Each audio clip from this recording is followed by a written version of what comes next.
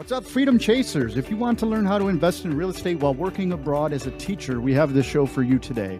Our guest has built up over $60,000 per year in passive income while working as a teacher in China, and he's going to tell us how he did it right now. Welcome to the Freedom Chasers Six-Figure Strategies podcast. If you're an agent or an investor yet to hit six figures, this is the show for you. We take a deep dive into strategies to help you achieve the goal of six figures so that you can grow up to seven figures eventually. All right, guys, meet David Sawallisch, who works as an English teacher overseas. He started about 3 years ago. He learned about the FIRE method and eventually worked his way into real estate as well as stocks and crypto. David has been investing while abroad, and he's going to share how he built up his real estate portfolio while teaching students in China. David, super stoked to have you here today, man. First off, what compelled you to move to China and go teach English over there? Finances. I had some student debt to pay back, and someone had mentioned to me that you could earn some pretty good money in China, and it doesn't cost much to live over here. So all your basic necessities are very cheap. Rent, groceries, things like that. Very cool. I was attracted to this idea when I was younger. I never pulled the trigger, though. So, what was it like totally uprooting your family and just moving to China? Because I'm jealous. I wish I did the same thing. I'll tell you, when I was a little bit naive when I came here. I figured everyone could speak English, so I actually didn't know any Chinese when I got on that flight. And I got off at the airport, and that taxi driver, when he picked me up, was like, "China, China." I was like, I had no idea what he was saying, and oh man, it was an experience and a half. There are things that are just culturally different. Being allowed in different cities, it's crazy. I remember our first week, we were put up in a hotel by the company that sent me there, and they do this week training while you're in a hotel. And no joke, when I'm there in the middle of the night, these people drop off cards in your room. They slide them under the door and then knock on your door and run away. And they're cards with numbers on them. And they're for, if you want a little extra service. Oh, okay. Yeah, I was about to say, it sounds a little strange. I get it. Okay. So, it's basically we'll call it what are those called? A happy ending type thing. That's what they're going for. Oh, so I never called the number. But a guy. You're married, right? I wasn't then, but I'm now. So, never called the number. But I've got them. If you want me to bring them back to the States when I come. Okay, cool. So I thought you guys were already together when you guys moved out there. So did you meet her out there? How did that whole story unfold? I did. So I met my wife out here. I had flown to an island, actually. There's a tropical island similar to Hawaii. It's called Hainan. And she was working there at a JW Marriott as an events manager. And I was an English teacher. And actually, she was outside setting up a wedding on the beach, and I just happened to be running by. At that time, my Chinese was a little bit better, and I pulled some smooth moves my friends taught me, and, we just added each other's WeChat. Well, sorry, it's like a talking app. It's called WeChat. I'm sure you guys have heard of it. It's in the news sometimes, not in a good light, but, so we added each other's contacts, and we were able to work. But she didn't speak any English. That was interesting. Our whole relationship, the whole first 6 months, we were just translating to each other. So it made our fights very interesting. You get into a quarrel with someone, but you can't speak their language. It's very hard. Oh, dude, I could relate. My wife is from Mexico. So, her first language is Spanish. I speak Spanish. She speaks English. So it's not there were some communication breakdowns, though, at points, because it's also weird, too, when you're with somebody that speaks your language as a second language, because the way you communicate in that language is a little bit different. because most people translate from whatever language into another language. A lot of times the translations are goofy, right? Like it'll make total sense in Spanish, but it won't make any sense in English. Are you following what Right. I'm saying? Yeah, I completely Yeah, get it. And then, yeah. I mean, can you imagine thinking about how to translate something while you're full of emotion? Like when you're really angry, but you have to speak another language. I mean, it's just, it really adds to the relationship. You really have to be patient with each other sometimes. Oh, for sure. So cool. Like, how long did it take you to learn Chinese? Obviously, you have a pretty good grasp of it now, but like, how long? Because Chinese is not a romance language, bro. Like, I mean, the beauty of like a lot of languages is they're pretty similar to English, or they're an offshoot because English is like the most bastardized language there is. Um, Yeah, it so was, Chinese I had to be mean, tough.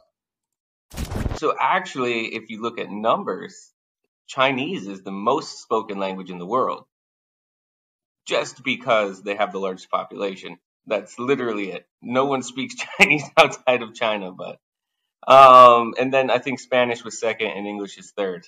But I often say that, like, when I'm trying to promote English learning, I tell the parents, like, even though Chinese is spoken by more people, English is spoken in a diverse range of areas, and it's most people's second language. So if you're not from an English speaking country, they usually learn English. But yeah, it. I still wouldn't say I speak fluently in Chinese by any means. I can listen pretty well because I've been just surrounded by Chinese speaking for so long. You begin to pick up like unconsciously. I've never actually studied the language. I think the biggest turning point for me was just my wife when I went out and lived in her village. She's from like a legit village, what you hear about in China. Like no toilets. Like they didn't have a road to their house until 5 years ago. Like she's like from the straight poor part of China. They didn't have a And road to their house. yeah, there was all just mud paths everywhere. Like it's Whoa. no joke. Like I went there and I visited. She was worried to take me there. She thought I'd leave her. She's like, "Oh, you're gonna see how poor I was." I was like, "It's all right. Don't worry about it. We all had to come from somewhere."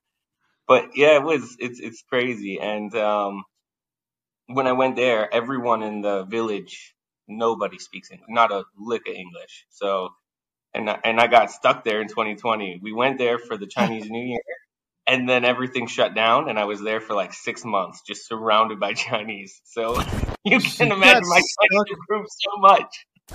You got stuck in the middle of nowhere, Yeah. basically in China during COVID lockdown. Was the military still like policing the area like I saw in the news around there, or was it a little bit more cut Uh, off? so not in the village. What we had done is we went. There's only two ways into this village. You come in this road and you go out this road. They just chopped down trees and dropped them in the road. They're like, no one's coming into the village. So we were just in the, Okay. these people, they're all off grid, except for electricity we have, but everything else, it's like their water's collected from the mountain. Um, their food, they grow it. It's like we didn't need to contact the outside world. So we were kind of isolated in that village, which at the beginning it was kind of fun. You're like, oh, this is nice. I don't have to worry about COVID. I don't have to wear a mask. Everything's fine. Everyone in the village is COVID free. But after about a month or a little over a month, I started to go crazy, man. Like, there was no one to speak English to. You're always eating the same food. And yeah, I felt trapped almost. That makes sense. So do you miss like American Chinese food like a lot of people I know that moved out there? I actually know somebody that lived in China for like 2 years, and the first thing he did when he came back was order Chinese food. Um, Yes. he's like, because I can't get it over there. Um, Any basic meat product I miss. I mean, we're talking about like a steak in China is like this thin. And they're like, "Oh, that's so delicious." I was like, like we like make that steak 10 times bigger in the U.S. and there's actually juice in meat. The meat flows from the juice, or the juice flows from the meat in China or in America, not in China. So it's literally like they eat like a little meat patty, and that's I miss that. I miss that. When I used to travel back, I haven't been back in about 4 years now, but before I used to travel back in the summertime, and when I used to go back, that was one thing I'd love to do is just get a Texas Roadhouse steak, get like that big tomahawk, and be like, oh, that's the life. I can imagine, man. So this sounds like a wild experience. So like you're fairly new to Chinese. COVID's going on. Chinese government just drops a tree so nobody could come into this village anymore, and you're stuck there. Did you learn Chinese fairly quickly then? Obviously, like one of the easiest ways to learn a language, rather, is to simply be surrounded by it. I learned Spanish by working at McDonald's. Like I started using the very poor Spanish that I got from school. And it's funny, the brain makes connections as you communicate in a second language. Eventually, it kind of fills in the gaps for you. But like, how long did that process take? I would say it took almost the whole 6 months. The first month, you don't even realize you're beginning to learn that language. Like it doesn't click in your head that things are starting to make more sense to you. But by the end of my time there, by the time they removed the tree from the road, I would say my Chinese had improved tenfold. Like it was crazy. I could talk to the people. I was like, this is remarkable. So we also, I think at that time I realized I relied on technology too much being here. I was always using my phone to translate stuff, but at that time I was like, I had nothing else to do, so I wasn't using my phone. And I think when you push yourself to do something, then it clicks better. Dude, without question, that is absolutely the case. So I'm curious, could you hear your own accent in Chinese? Do you speak it well enough that you could hear your own accent? Because I could hear my own Spanish accent, and I hate it. Like, man, I sound white. Um, Uh, Actually, most people will tell me that my Chinese is pretty standard. They say I have a decent pronunciation of it. If anything, I have a more northern Chinese accent because they all have different accents among the Mandarin as well. So where my wife is from, they have a very strong accent. But for whatever reason, I didn't pick up that accent very much. I do know how to speak a few of their local words that are different than Mandarin words, which I think are quite fun. But um, yeah, you can definitely tell when I speak Chinese that I'm not a native Chinese speaker. That's for sure. You might not be able to say, oh, he's an American Chinese speaker, but you could definitely say that's not a native speaker. Um, and the pace has to do a lot with that too. Like they can just shoot off sentences, and I'm like sitting there struggling to put something together. So yeah, that's interesting. I don't know if it's like this out there, but typically, like in more rural areas, they speak a little bit slower. So hopefully that was the case. I know it depends on the area, of course. So that might be the opposite. They might talk faster out there. But I know in a lot of rural areas, especially Spanish, like they'll speak really slowly. And it's like, oh, this is really easy to understand. Thank you for making it really easy for me. they might have been speaking slower, but it wasn't very clear. I don't know. It's just a lot of noises being made, and I'm not sure who they're intended for. So. Cool. All right, man, that makes sense. So I'll talk a little bit about English and then we'll move on to real estate because I'm just kind of curious from your perspective. I think English is a very unique language because you have the Germanic roots and then you have the Norman French that invaded. So it's like this bastardized German, Latin, and on top of that, like Norwegian words and stuff of that kind of mixed in. So like how difficult is it to teach English as a second language because it doesn't have a firm basis like the Romance languages are based on Latin, whereas English is kind of four languages mixed together. You'd be surprised actually. So when I was working with younger kids, they can take to English so fast, like it's remarkable. But when you're working with an older bunch, I've taught a few adults and other people who wanted to learn, and it's hard for them to grasp. I think it doesn't directly translate in Chinese. Like Chinese have a lot of words that just they're like meaning, there's like a poetic part to it, and it doesn't translate clearly into English. So you can't just use a translator or a dictionary and try and figure out how to flop the language around. And I think kids don't struggle with that. Kids are just like, oh, this guy's saying this and that's the right way and it means this.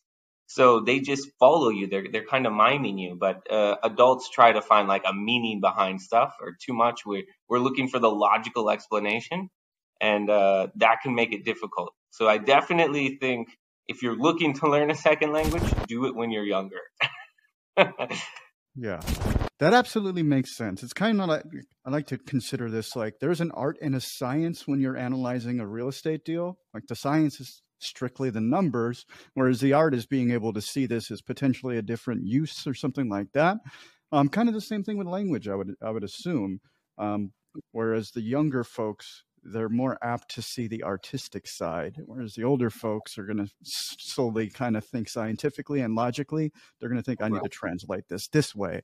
And that's just, unfortunately, that's not how language works. You could translate something perfectly and it won't make sense in the other language. Um, That's right. That's right.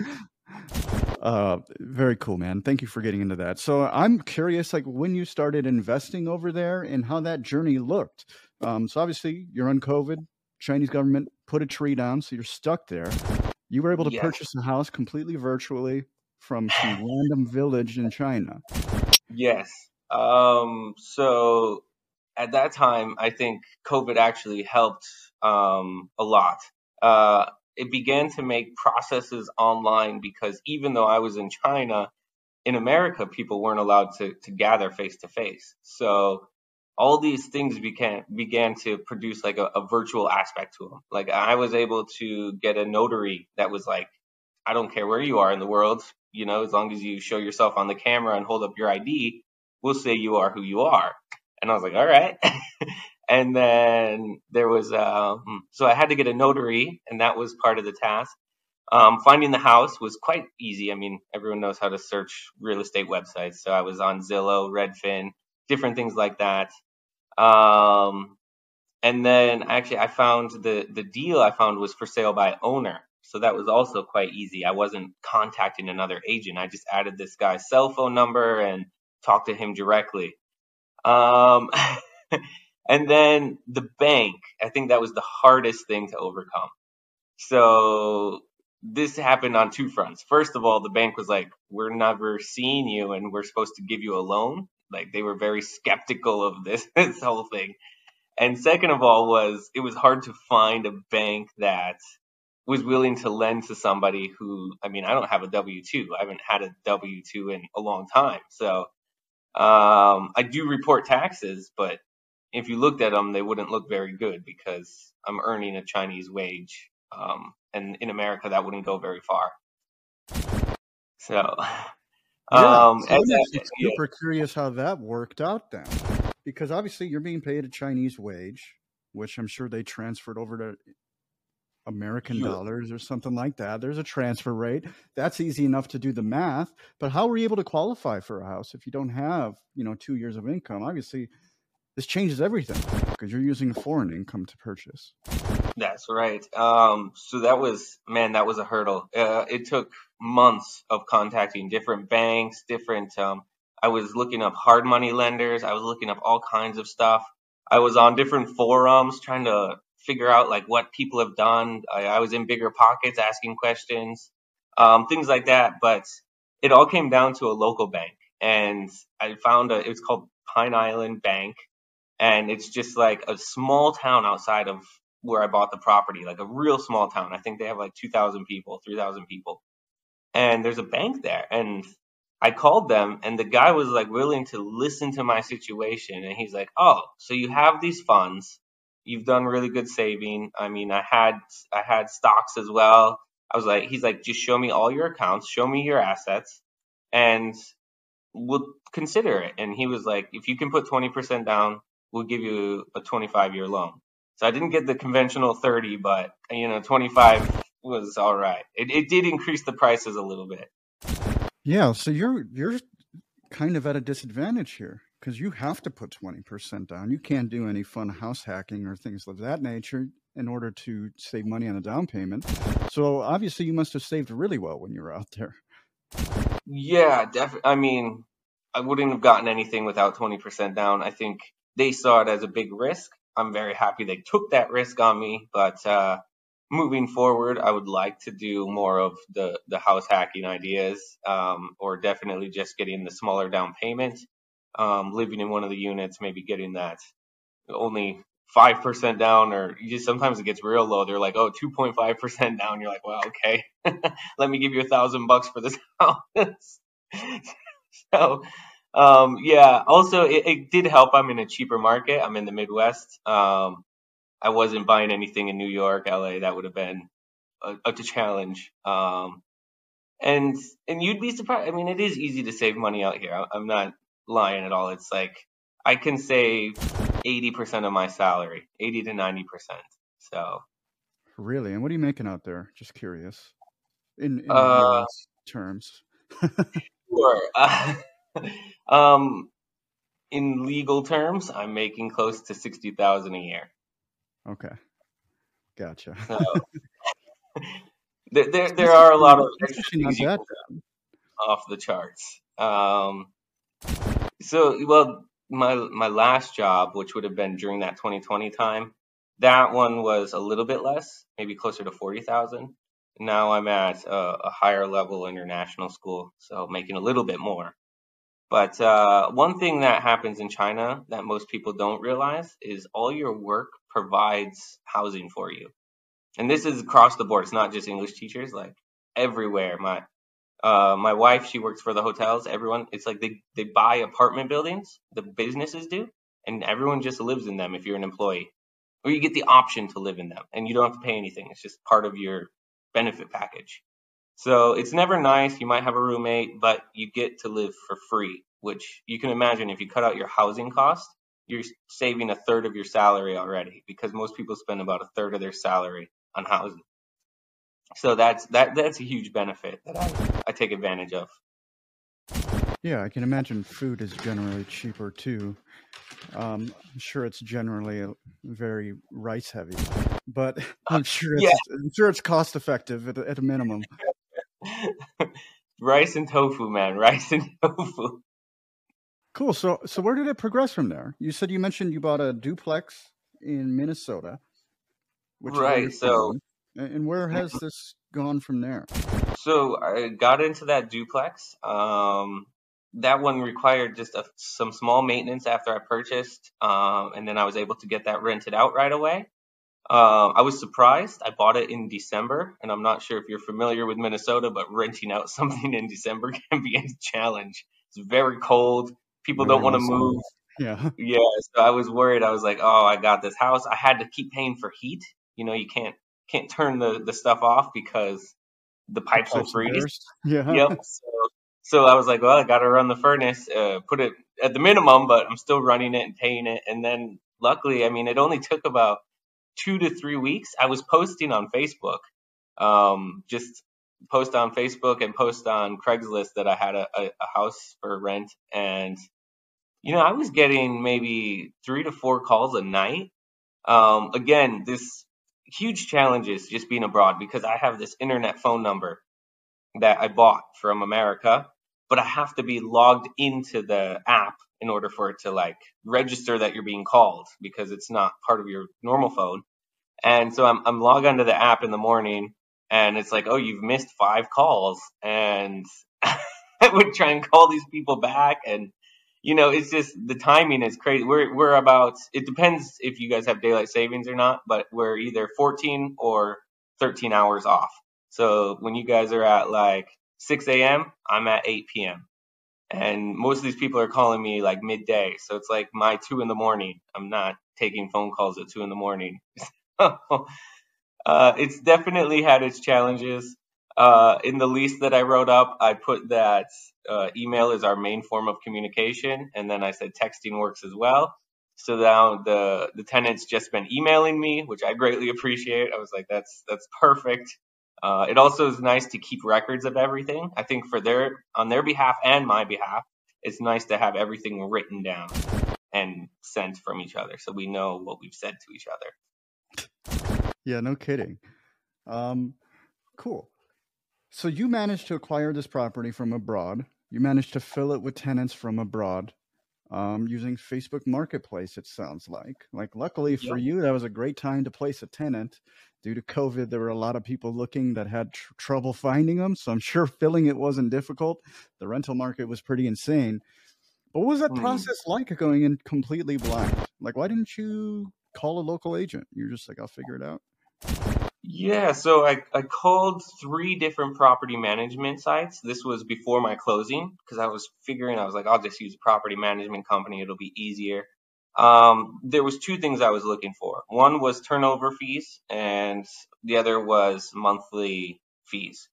There are cheaper companies where I'm from, about 8%, which is on the lower end of costs, but they charge turnover fees. And in my mind, I've never liked that. I figured that incentivizes them to be bad managers because they collect more money when the tenants turn over. If there's a re-sign, they only get like 25% of those rent.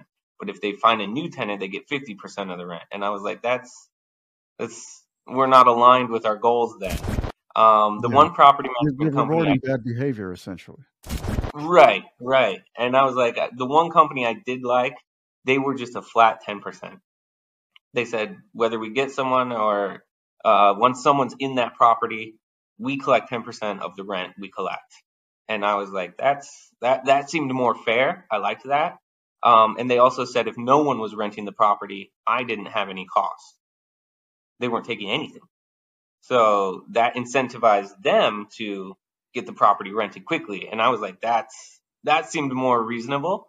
It was actually my dad though who suggested, he's like, well, why don't you just post it on the marketplace and see if anyone's interested. And once I did it and I started getting all these phone calls, and screening tenants was definitely harder that way. I wouldn't say it was easy by any means. I was basically using what they could tell me over the phone as like whether or not it would work. So I did put an income requirement on there. So that kind of helped weed out maybe potential. I said they had to have 3 times the rent. Um, and then also the house wasn't government approved for Section 8 housing. So that kind of helped as well because I think that's a mess and a half. You have to like make sure you're all up to code and all this other things. Um, yeah, it was definitely worth it once I found out how easy it was to rent. And then once I put that tenant in there, I got very lucky because the tenant wanted both units. Like this is an up and down duplex, and it has one door you enter, and then you can like one staircase goes up to the up unit, and then the door on the right goes to the bottom unit. And for whatever reason, she has a big family, and she just wanted the whole unit to herself. And she's like, "Oh, I'll use both of them. I'll take on the whole rent." And I was like, it ended up being perfect because I was like, "Wow, that saved me a lot." One of my biggest concerns about getting the duplex was that the neighbors wouldn't like each other, and they would always call me about how terrible their neighbor is. And like, I'd be like, "Well, if he's not breaking any rules, what can I do about it?"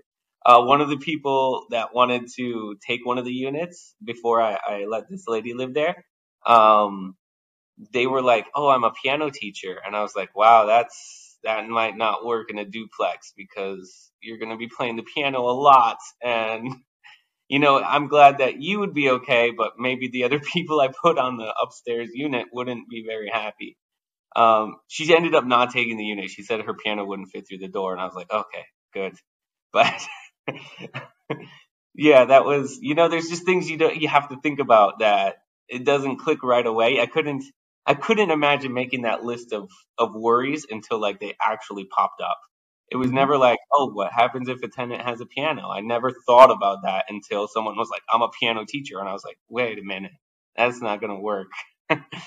um, but yeah, it was definitely a lot of planning and challenging. But I would say so far, and I still don't use a property management company. I still just work directly with the tenants, and I I encourage them to do that. I did let them know once. We've re-signed the contract once, and I said that I could get a property management company to help them if they wanted more direct help, but I was going to charge them more. I would say that they would pay part of the price on that. So of course they were like, no, no, we'll keep the cheaper rent and just work with the emails. And I've always said I'll respond to them within 24 hours, but it will never be like a direct. And then they also have my dad's number. He lives in the area, and that's like an emergency, like if a pipe bursts, something like that. I was like, please just call this number. He could be there in 5 minutes. So. Cool, man. That makes sense. So I mean, yeah, that's how it works, man. You start doing something and then problems start coming up, and guess what? You get to solve them.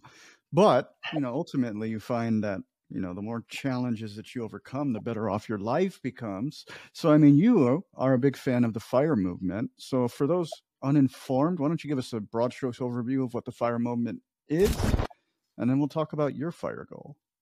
Sure. So, FIRE stands for Financial Independence, Retire Early. I found out about it through reading. There's great books on the subject, and blogs as well. Lots of blogs and a lot of people trying to achieve it. But basically, the idea is that you build enough assets, and your assets are paying you enough that you're basically financially independent. You don't need to work anymore. A lot of the books create these small term goals that you can achieve along the way. Like the first one is getting your emergency fund set up, which surprisingly, when I started this whole thing, I didn't have an emergency fund set up. So that really helped. I basically called my credit cards my emergency fund. I was like, well, if I ever need anything, I just swipe the card if I'm in desperate need. But um, yeah, it went full circle. I mean, honestly, 4 years ago, before I started this whole thing, I was in debt, college debt, credit card debt. I had debt. I mean, it was bad. And I don't know, it was a lot about my wife. She came from a very poor place, so she understood money, I think, much better than me. And then me taking on these books. I started doing a lot of audiobooks and running. So that those two things together would be like you'd go out on a long run, listen to these books, and they would talk about like I loved the stories that you could hear. It was like these people are like, I worked every day, 10 hours a day, and I was sick of it. So I started saving money, and now I'm living on a beach somewhere. And I was like, that sounds fucking great. Like, how could I pass that up? How could I not want to follow that? So later on, as I've pursued it, so it started with building your emergency fund, then it goes on to building what they call like FU money, which is where if you're struggling at work, you don't like your boss, maybe you're told to do something you don't want to do, you have this money to just say, I don't need this job right now. I can hold out till I find another one. So that's why they call that FU money. But one thing they don't tell you is the security behind that money. Like when you have that in your bank account, you sleep so much better at night. It's like, and you're able to take these opportunities that maybe before weren't allowed to take in your life. Maybe you take a pay cut, but the job has more perspective. Um, Maybe you want to move to a new place, but you're scared of the moving costs. I've Since then I've moved all over China. I've lived in 3 different cities. Like I said, I moved to a tropical island.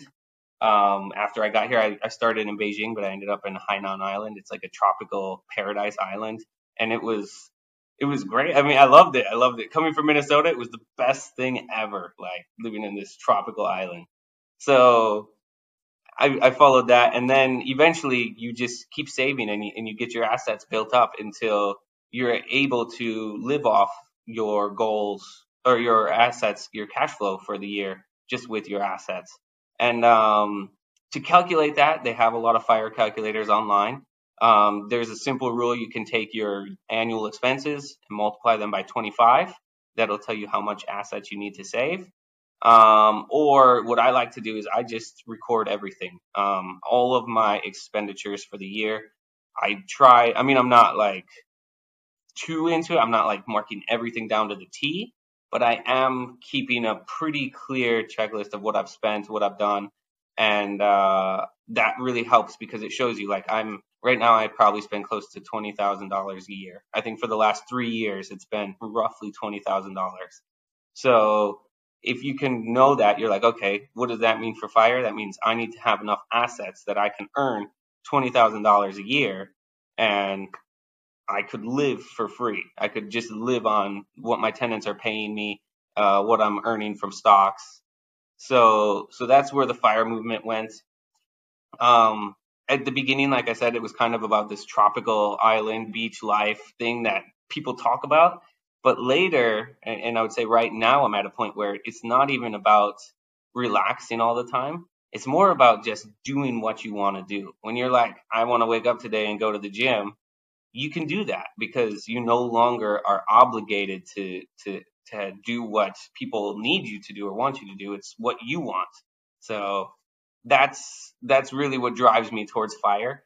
I would say you need to have passion in it. Don't try and pursue it and not have passion in it because it can be hard. Most of the people saving will tell you they aim for 50%, right? A lot of people are like, oh, 10%, 15%. No, if you want to start going towards the fire, um, they'll tell you 50%, 60%, 70%. Personally, I aim for like 80% monthly savings.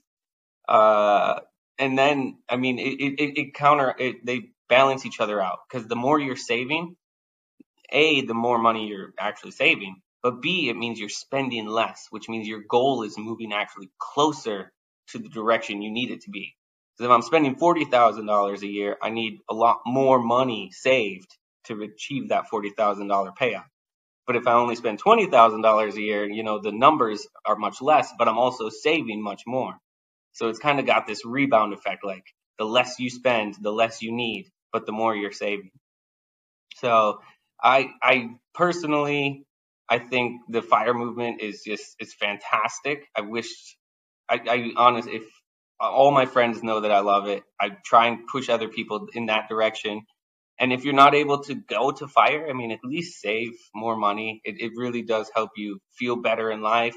When opportunities arise, you have cash on hand. When there's a pandemic out of the middle of nowhere, you're ready to buy a house. As I was.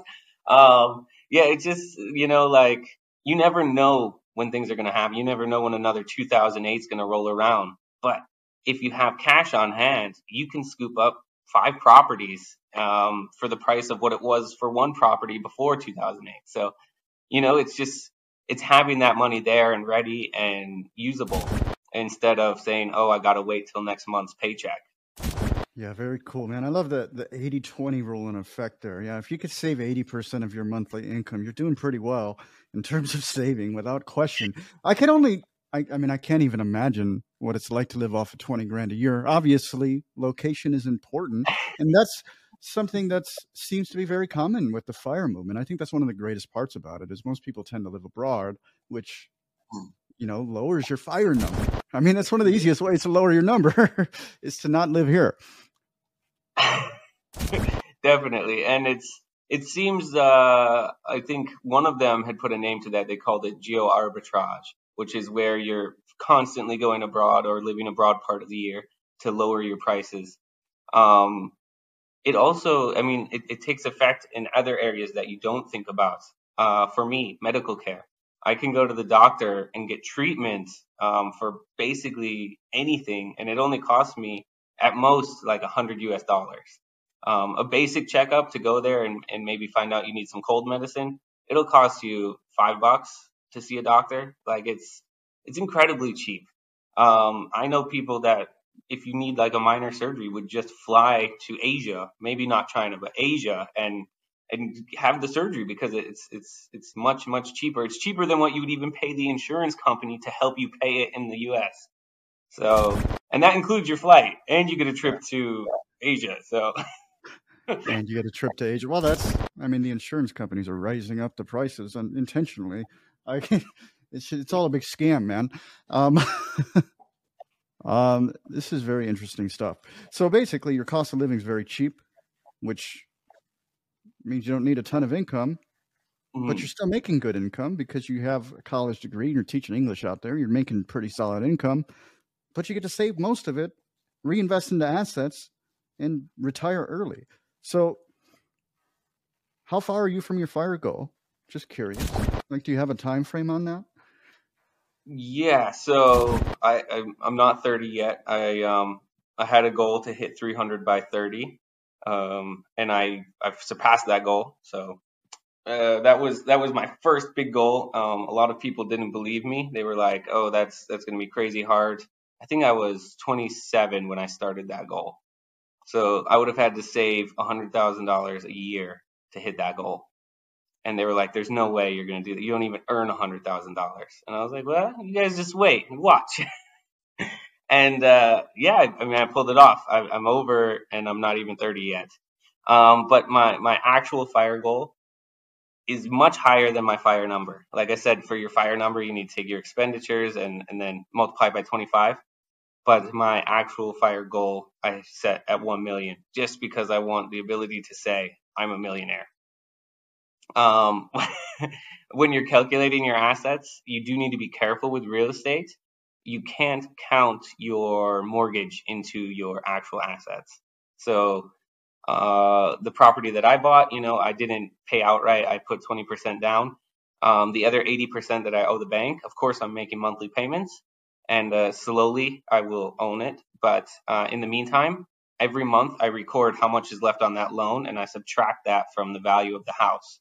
So that way I make sure I'm not saying I have extra money that's not actually mine. Because if I were to sell that house today, I owe the bank that much. Um, so yeah, just be careful with that. But definitely, my goal was 300 first. I've surpassed that, and my next goal would be 500,000. I set little incremental goals, and then my last biggest goal would probably be 1 million. I don't know if I'd stop there because I really enjoy the thrill of finding properties and investing. I love finding new apps too. That's one thing that I kind of help people with is I try new investment apps and then I let people know how they are. I actually made a YouTube channel on that as well, so I help people with figuring out these apps, figuring out which apps are good. They're very tricky in wording and the way they design stuff. So I like to break the numbers down on Excel and be like, this is your actual return. The app might say you're getting 10% back, but in reality, you're really only getting 7% back. And I break that down for good or for bad. I do that. I've also had very good luck with things like that. There's a real estate app. I'm into many real estate apps just because those are easier than actually purchasing properties. And I've had some really good opportunities and talks. Actually, I've reached out to a few of the app developers, and they've actually talked to me about stuff. So I've been into that as well, and I just think that it's a very interesting path to take. People don't understand the new generation. We're all about apps. Like I don't want to walk into a bank and find a broker and invest. But if I pull out my phone and I tap on, Robinhood, boom, there I am. I can buy stocks today. So that's kind of what I do. And I just love to break down these apps and be like, this one I think is a better choice because of these reasons. And don't get me wrong, Robinhood is not bad, but it's not the app I use. I think long-term investing, M1 is the way to go. Very cool, man. Well, thank you for giving us such a clear picture. So, what is your vision for the next 12 months, man? What are your goals, David? Well, first of all, I'm looking for more properties. There was two routes I was taking. I was either going to try and get a larger unit than a duplex. Maybe there was a triplex and a fourplex that I was looking at. I was running the numbers, but right now it's hard to tell because things aren't feeling so hot anymore in the market. But one thing that I've been excited about that I think I might lean more towards is storage units. Yeah, we found a decent size, a 60 unit storage facility that I think that would be an amazing investment opportunity. It's a little bit off the beaten path with real estate, but it's still kind of, it's incorporated because a lot of that is real estate. And the reason I would be purchasing this one is its location. It's next to a very fast growing city. I'm excited. I think the value of that land will grow exponentially, as well as you can rent out the units for storage in the meantime. So that one is maybe more of a gamble. I'm excited for it, but at the same time, I've been trying to, play it cautious. There's a larger loan involved in that, and I think I would take on a partner. My little brother, he seems to be into real estate as well, so I've been talking to him. And yeah, I think that would be where I want to head this year. I'm really excited for possibly going home this summer. I haven't been back to the States in 4 years. I haven't even seen the house that I bought. I'm excited to get home and see it, live and in person. I bought it a year and a half ago, and I've never seen it. So That's very cool, man. It's cool, man. Like, anybody wanted to reach out to you, what would be the best way for them to get in touch with you, David? so by far, email is the most easy and simple way to reach out to me. But also, I do have a phone number. It doesn't work very well. It's an internet number. I have to log into the app in order for it to like connect, and then yeah, I miss a lot of phone calls. That's email is probably the best way to talk to me. If you guys are familiar with China, I have a WeChat. You can add my WeChat. Um, Cool. Awesome, man. So, David Sawallisch, thank you so yeah, much for giving us a glimpse into your life and into your business. And to those of you out there chasing freedom, freedom is accomplished one action at a time. So go out there and commit to taking massive action. David here is investing from a totally different country. Not only that, but he was doing so during COVID lockdown, where the Chinese government just knocked a tree down and locked him into a village for a few months. So if he can do it, you can do it. Tell somebody you know that can help hold you accountable. And before you know it, you too will be living a life of freedom.